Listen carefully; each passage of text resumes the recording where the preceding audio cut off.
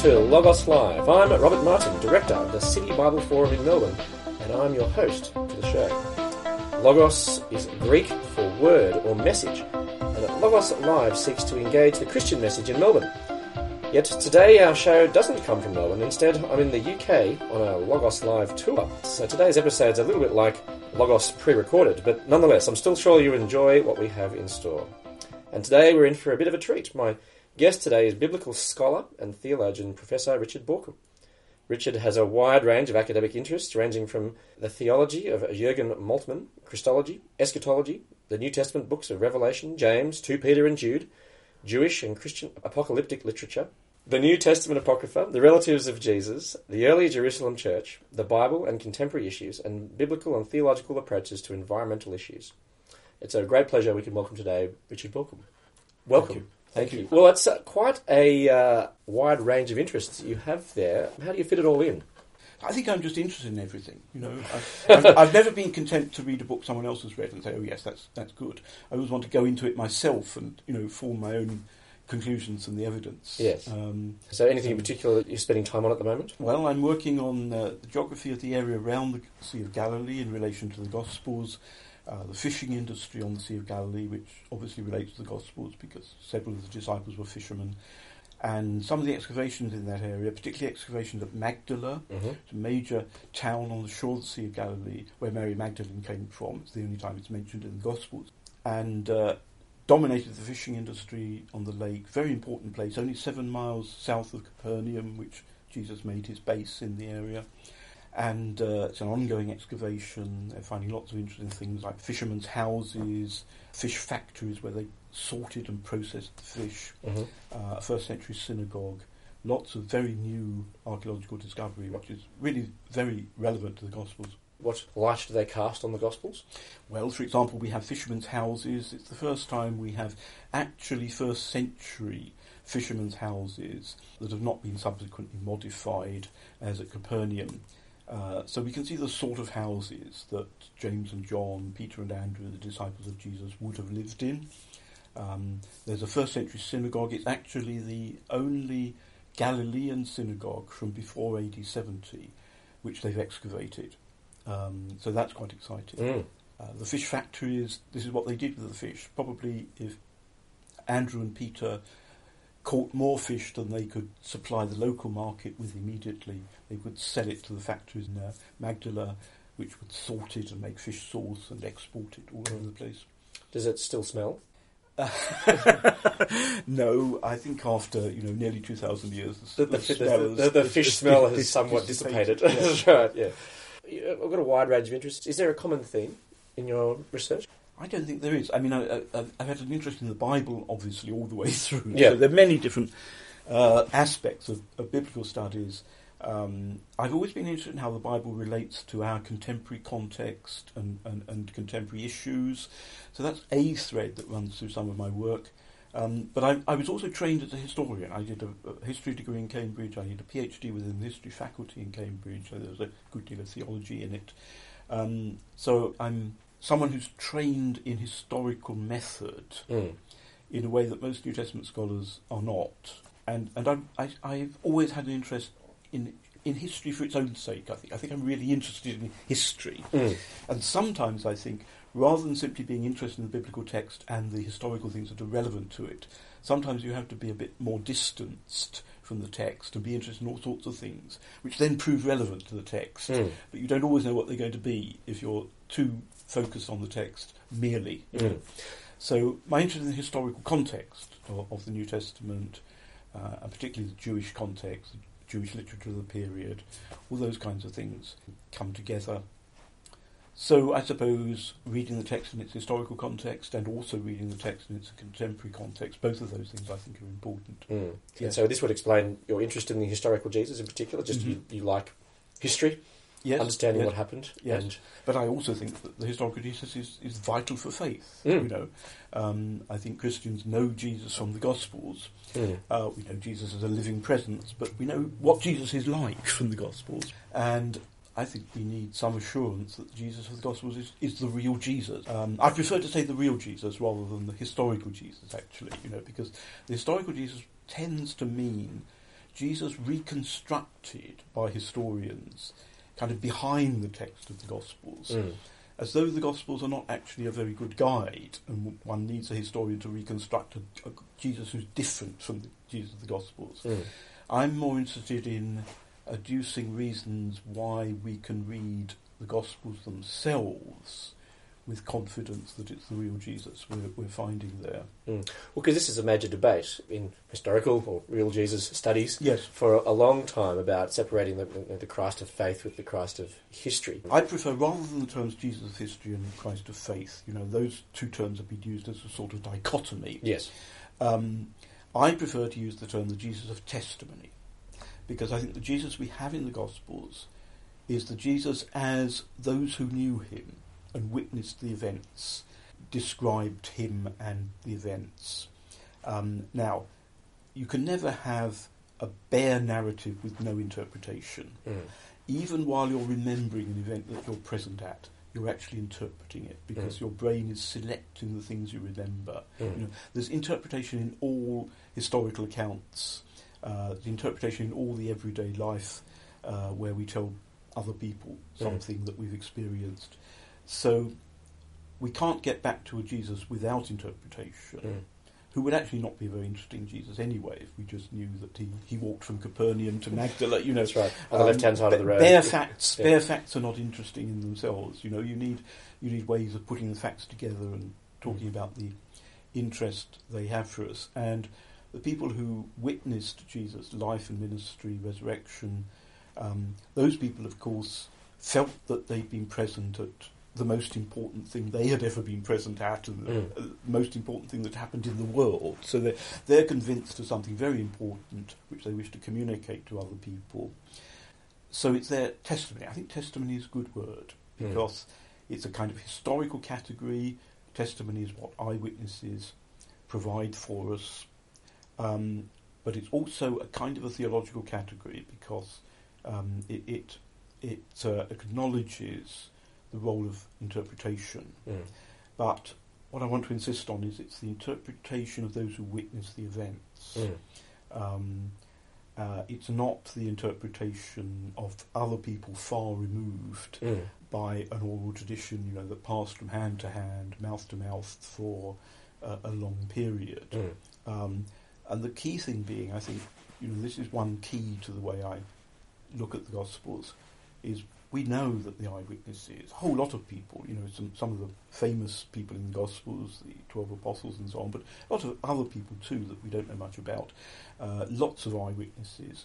These people were around in the early church. They didn't just disappear. Yes, which is some scholarship would assume that as soon as Jesus died and was resurrected, then the people who witnessed it just disappeared from the face of the earth. Exactly. As well. So if, for example, you were the evangelist Luke, writing a biography of Jesus, which I think his gospel is, and Luke had not been an eyewitness himself, but what would you do? You would go and find the eyewitnesses, you would interview them, which was good historical method in the ancient world, and you would not simply depend on some traditions that been passed down to you. Why should you do that when the eyewitnesses are available? They're still alive. Yeah. Well, we'll talk a bit more about that in just a second, but maybe just going back to your point about that history requires interpretation, or that the Gospels require interpretation. But that's true of history in general, isn't it? Of course, yes. Because I think people will sometimes want a distant, divorced person from any sort of sense of bias or interest in the topic area. That's the only form of reliable history. Yes. But but there's no one who's divorced or uninterested in history, because that's why you write about it in the first place. Indeed, all history has interpretation. We can't get away from that. But historians of the ancient world, people who wrote history in the ancient world, were most interested in having the testimony of people who had been involved in the events. So you get a kind of inside view of the events. And if the contrast is between that and someone who just happened to be there and wasn't very interested and observed what happened.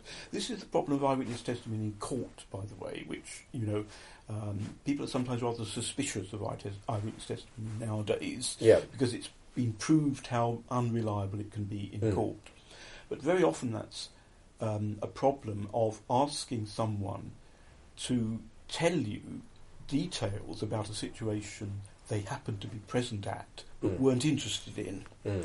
So they You're walking home from the shops, and then something happened out of the corner of your eye. Tell us what happened about that thing that you weren't particularly interested in. Yes. And What that's- car was it? Yeah, What that's did right. the man look like? You weren't interested. I was in just things. checking my phone. I Exactly. I was trying to go home, and I don't recall. Yeah. Exactly. Whereas an event that has an effect on you, an Mm. event that engages you emotionally, those are the events you remember well. Mm. Um, So, for example, people tend to remember their wedding days fairly exactly. clearly. Yes, naturally. And psychologists actually, from experimental data, you can actually compile a list of the kinds of things that assist memory, the kinds of things you're likely to remember well. I mean, one of the key things, of course, is that if you tell the story frequently, it stays alive in your memory. Mm. If you forget about something and then 40 years later you're trying to dredge it out of your memory, that's much more difficult to do.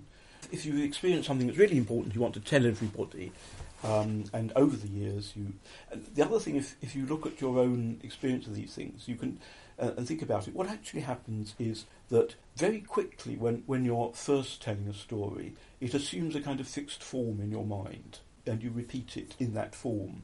So there are various ways in which memory can be stable. There are various ways in which memory can be unstable. But I think the factors making for stability actually work rather well in the case of the kinds of literature the Gospels are. Mm. Well, let's talk a bit more about the Gospels. Mm. So there's a lot of debate about what the nature of the Gospels are. Some claim that they're ancient fiction. They can't be trusted for historical accuracy. They bear no relationship to what actually happened in the real world. Mm-hmm. How do you react to that? One very important development in Gospel scholarship is about the literary genre of the Gospels. And I think probably a majority of scholars would now say, and this has been a growing consensus over the last couple of decades, I would say, that the Gospels are ancient biographies. In other words, people who first read or heard the Gospels read would have put them into that category of literature. Whenever you read something, you're unconsciously knowing what sort of literature it is. The way you read it depends on what sort of literature you identify with, whether it's a historical account, whether it's a novel, whether it's a travelogue or whatever. So the category of ancient biography, which of course is not necessarily the same kind of thing as a modern biography, but people wrote biographies in the ancient world. And the first hearers would also know that this is a biography written within living memory. In other words, written while there were still people alive who had witnessed the events. And that means they would expect it to be based on eyewitness testimony. So there are certain expectations, I think, that this literature would arouse. And I certainly don't think anybody in the ancient world would have read this and thought it was a novel. They would identify it as history. Why would that be? Well, let's take Luke's Gospel, which is the clearest. And Luke has a preface which puts his Gospel in the category of ancient historical writing. He has a sort of preface that ancient historians wrote to tell you a little bit about their sources, what they're trying to do. The Gospels, of course, are very, very short documents, and we don't have that kind of explanation in the case of the others. The case of John's Gospel actually is interesting because that's the one that most people would regard as the unreliable Gospel. Yes. If one of them is less reliable, usually be John, that people think has sort of elaborated the stories about Jesus with a great deal of fictional imagination. I think John's Gospel would actually have looked to a contemporary reader more like the best sort of history than the others.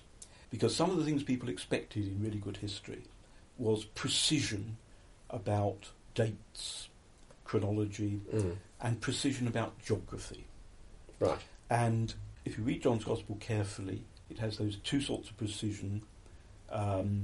In John's Gospel, we always know where Jesus is, often very precisely. And you know within a few months what part of his life you're in, because John has these Jewish festivals that mark passage of time through the Gospels. So that kind of historical and chronological, geographical precision, I think people would have taken as a mark of historical biography. And you mentioned that ancient biographies are different to modern biographies. How are they different? Modern biographies, of course, are very often interested in the psychology of their subject. The ancients weren't totally interested in psychology. They were interested in moral qualities, so they would characterise their main figure by moral qualities or simply by telling a lot of stories about that person that illustrate what sort of person they were. One aspect of ancient biographies is that they are usually picking a character whom they present as a model for life or a guide to life, something very directly relevant to their readers. If you use the word propaganda in a neutral sense, not in a bad sense, in other words, you're writing something that means to convey a message. Yeah. Ancient biographies commonly were conveying some kind of message by telling this person's story. So the idea that the Gospels were written to convey a message, they clearly were. They wanted people to come to see Jesus as the saviour of the world, is quite consistent with the idea of an ancient biography. It's the correct genre to use to communicate that message. Exactly. And this is because scholars used to say, well, the Gospels are conveying the Christian message, therefore they're not biography. That's a false dichotomy. It wouldn't have made sense in terms of how ancient people thought of biography. Could very easily convey the Christian message by writing a biography. Whereas the opposite's actually the case. If you wanted to convey the Christian message, you would actually use the biography. Of course, because the Christian message was about this man who had lived in first century Palestine and done all these things. You know, the story of Jesus is key part of the message.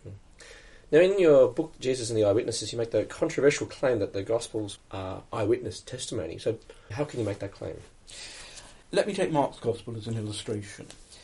From what I've just said about contemporary biography, people who were reading or hearing the Gospel read would be expecting it to be based on eyewitness testimony. I mean, that reader expectation is very important, because then you might be looking out for indications of who the eyewitnesses were. And very quickly in Mark's narrative, you would come across Jesus' call of the two disciples, Peter and Andrew, fishermen, and you might well notice that Peter is the first disciple of Jesus to be named in the Gospel, and to be named rather unnecessarily, it may seem, emphatically at that point. You read through the Gospel, Peter is much the most commonly mentioned person by name, other than Jesus himself. He's also the last disciple to be mentioned by name in the Gospel. So you've got a kind of pattern in which Peter seems to be the principal participant in the events. He's very prominent. Very prominent. The interesting feature of that, however, is that there's one point in the Gospel where Peter disappears from the narrative. Because when Peter denies Jesus at the time of Jesus' trial, he drops out of the narrative. So then you have these key events of the Gospel where Jesus is crucified, buried, and people go to the empty tomb and find his body gone. Peter's not a witness to those things in Mark's Gospel. Who is? And you see that Mark in those narratives makes it very plain that there were a group of women disciples of Jesus, about whom Mark keeps saying that they saw, they observed, they looked. He portrays them as eyewitnesses. They hardly do anything else, actually. They just see and observe. And they observe the key moments when Jesus died, when he was laid in the tomb, and they go to the tomb on the Sunday morning and find that Jesus' body is not there. So precisely at the key point in the narrative, actually, where the principal eyewitness, Peter, is not there, Mark makes it very clear who are the eyewitnesses. Right, yeah. So I think the combination of Peter being dominant throughout the narrative, apart from that section, and Mark very clearly providing, as it were, substitute eyewitnesses for that section, those two things confirm each other, I think, as making a good case for those are the people who would be recognised as the eyewitnesses in Mark's Gospel. In addition, I think, they might well pick up the names that are used occasionally just in one story within the Gospel, such as the healing of the blind beggar Bartimaeus. Mark mentions his name. Mark has a lot of people being healed by Jesus and doesn't give us their names. In this case, he gives us Bartimaeus' name. And you know at the end of the story about Bartimaeus that he becomes a disciple of Jesus. Yeah. So Mark certainly implies, I think, that Bartimaeus became a Christian believer. He was doubtless a member of the early Jerusalem church. And I think Bartimaeus would have gone around telling his own story. And by preserving the name of Bartimaeus within the story as he tells it, I think Mark is indicating the story came from Bartimaeus himself, and so his name is, as it were, stuck to his story. A little bit like a footnote, perhaps. Yeah, and I sometimes say to people, go back to the story and read it as if you are Bartimaeus, and you will see how much it's written from Bartimaeus' perspective. As part of Logos Live, we do reflect on a part of the Bible, the Logos, which resonates with the experience of our particular guest. We looked at that passage in Mark chapter 10, which does mention Bartimaeus. Mark 10, 46 and 47, it says, "Then they came to Jericho, as Jesus and his disciples, together with a large crowd, were leaving the city. A blind man, Bartimaeus, that is, the son of Timaeus, was sitting by the roadside begging. When he heard that it was Jesus of Nazareth, he began to shout, 'Jesus, Son of David, have mercy on me.'" And then we could also consider perhaps then Luke 18, where the same story is recorded. Luke 18, 35 to 38, it says, "As Jesus approached Jericho, a blind man was sitting by the roadside begging. When he heard the crowd going by, he asked what was happening. They told him, 'Jesus of Nazareth is passing by.' He called out, 'Jesus, Son of David, have mercy on me.'" So it's the same story recorded slightly differently. Luke doesn't mention Bartimaeus, but Mark does. Why is that? It may well be simply that Luke didn't expect his hearers to have heard of Bartimaeus.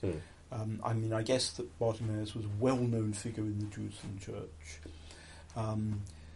Luke is writing later than Mark, of course. Maybe Bartimaeus' name had just faded, and Luke doesn't think it would add anything to his narrative.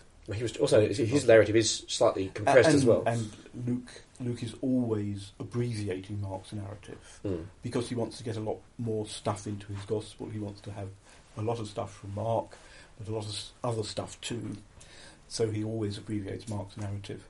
There are other cases, of course, where Luke has names that are peculiar to Luke's gospel. I mean, the story of the walk to Emmaus is an interesting one because Luke tells the story of the two disciples after the resurrection, and only one of them is named, who's named Cleopas. But it's a bit odd. Luke just says one of them was called Cleopas. But if you think again that story came to Luke from Cleopas, and his name remains stuck to it. And this is a story that only Luke has. So Luke may be particularly concerned to indicate where he got that story from. So in other cases is Zacchaeus the tax collector, who's only in Luke, and Luke mentions his name. So what does it change if the Gospels were eyewitness testimony? I think it can give us a much greater confidence that we have the real Jesus in these Gospels. As I said, of course, there is an element of interpretation in all testimony. In all history. In all history.